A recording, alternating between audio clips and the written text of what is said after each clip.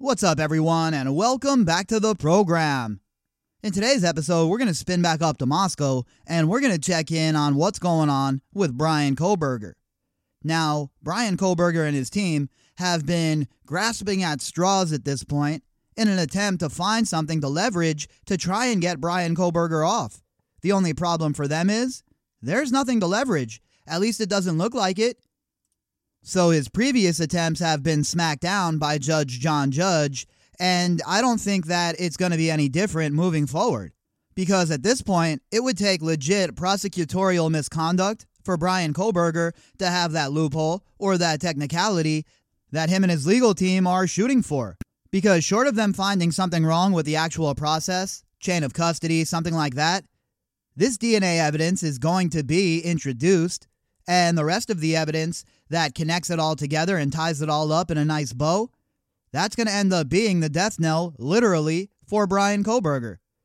And like I said just a second ago, unless there's some kind of bombshell, groundbreaking evidence that's produced by Bryan Kohberger's team, I just don't see any way out for this dude.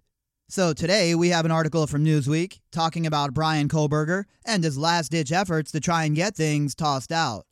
This article is from Newsweek, and the headline, Bryan Kohberger tries last-ditch effort to get case thrown out. This article was authored by Kalita Rockman.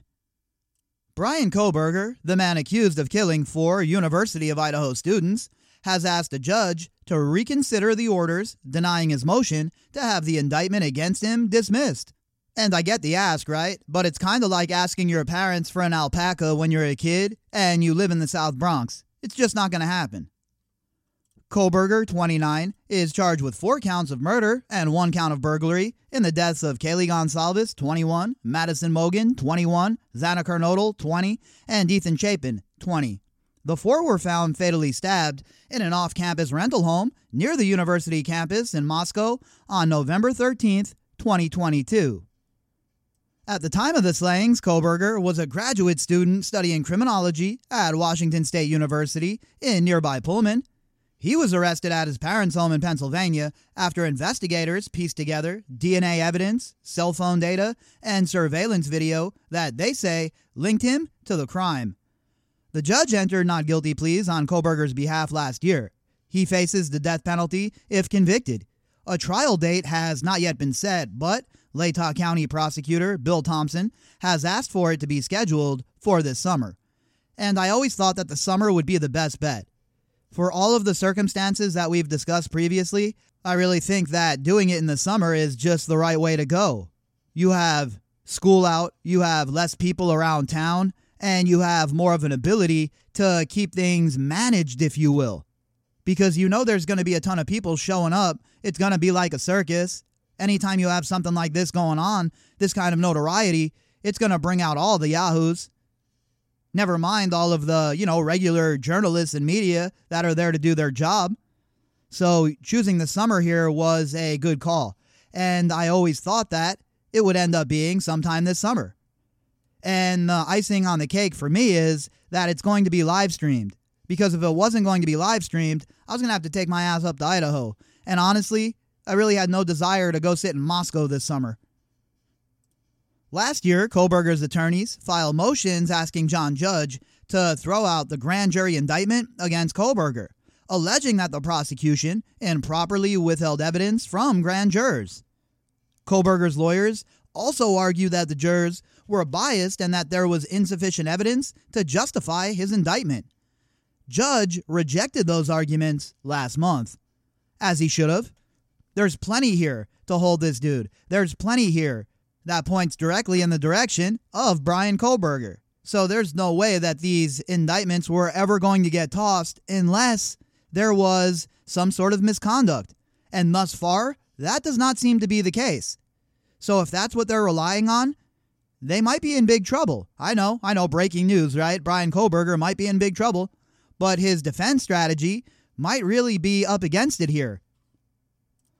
In another effort to get the indictment tossed, Kohberger's attorneys filed a motion on December 21st requesting Judge reconsider his previous orders denying the motion to dismiss the indictment.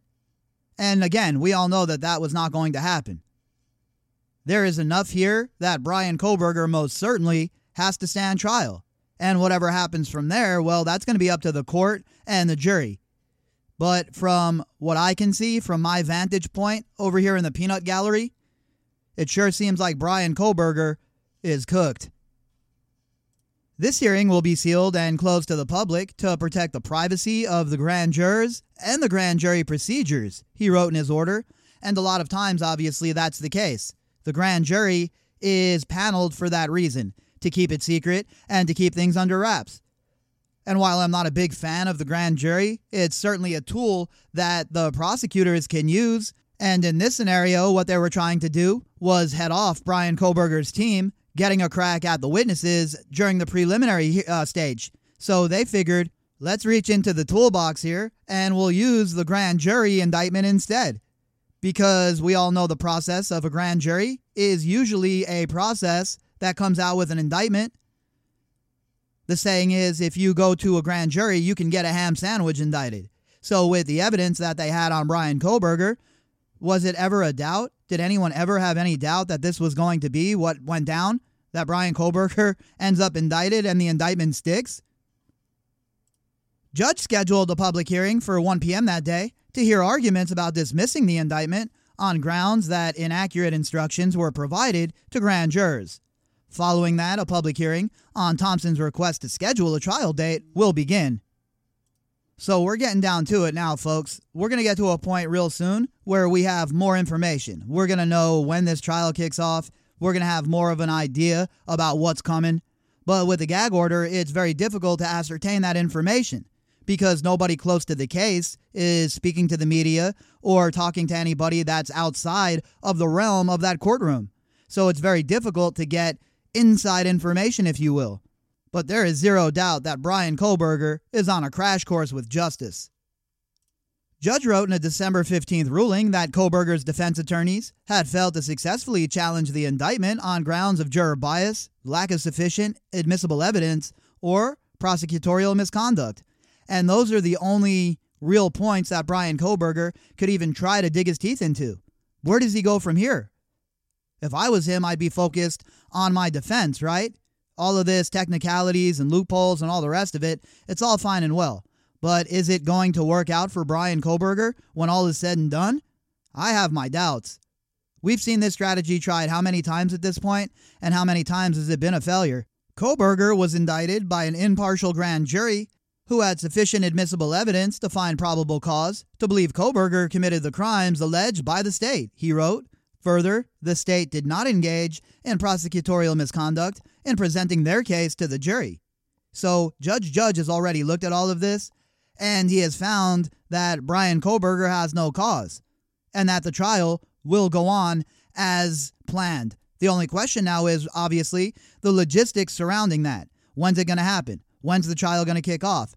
When are we going to get to the pretrial phase? And those are all questions that will be answered in the coming months. Judge wrote in his ruling that there is no dispute that the correct standard of probable cause was used. The grand jury is not a trial jury. Its function is to screen whether or not there is sufficient evidence to proceed to trial, Judge wrote. The arguments from the defense for a beyond reasonable doubt standard for the grand jury were historically interesting and creative, Judge added, but do not overturn Idaho courts' interpretation of the statute, case law, and criminal rules that the standard for the grand jury to indict is probable cause. So what that means is Judge is saying that the state of Idaho has already set precedent here. And while the arguments made by Ann Taylor and Bryan Kohberger's team were very creative, very interesting, and certainly worth merit, they didn't move the ball enough to get it over the goal line. A gag order imposed in the case bars the prosecution, defense attorneys, and law enforcement officials from discussing it. So basically, every case that comes out now, there's a gag order, and that's not what it was built for. These gag orders, they have their place, right? But they can't just be used all the time indiscriminately, especially considering the scope is supposed to be tailored to be as narrow as possible, and a lot of times that's not what we see. A lot of times we see these gag orders, they're very, very, very overreaching. And a lot of times you'll see them get smacked down a little bit. It'll have to go back before the judge or the appellate court, and then it'll get tailored down to make it a bit more narrow, like we saw in Moscow. But what has that really accomplished as far as the public having information? Nothing, right? So these gag orders, while I feel there's a place for them, I don't think that they should just be something that's installed right away. There has to be cause. So I would hope that moving forward, that gets looked at. But it seems like no matter where we are, what state we're looking at or talking about, if there's a gag order imposed, then the information just stops. And that's certainly been the case up here. But as the information comes out, obviously, we'll get it added to the catalog. And I know it's been slow lately, but the reason for that is we're so far ahead. We're so far ahead of the game that we don't even have court documents really to get to at this point. So we'll keep chugging along, and when there's new information to get to, we'll get it added to the catalog. All of the information that goes with this episode can be found in the description box.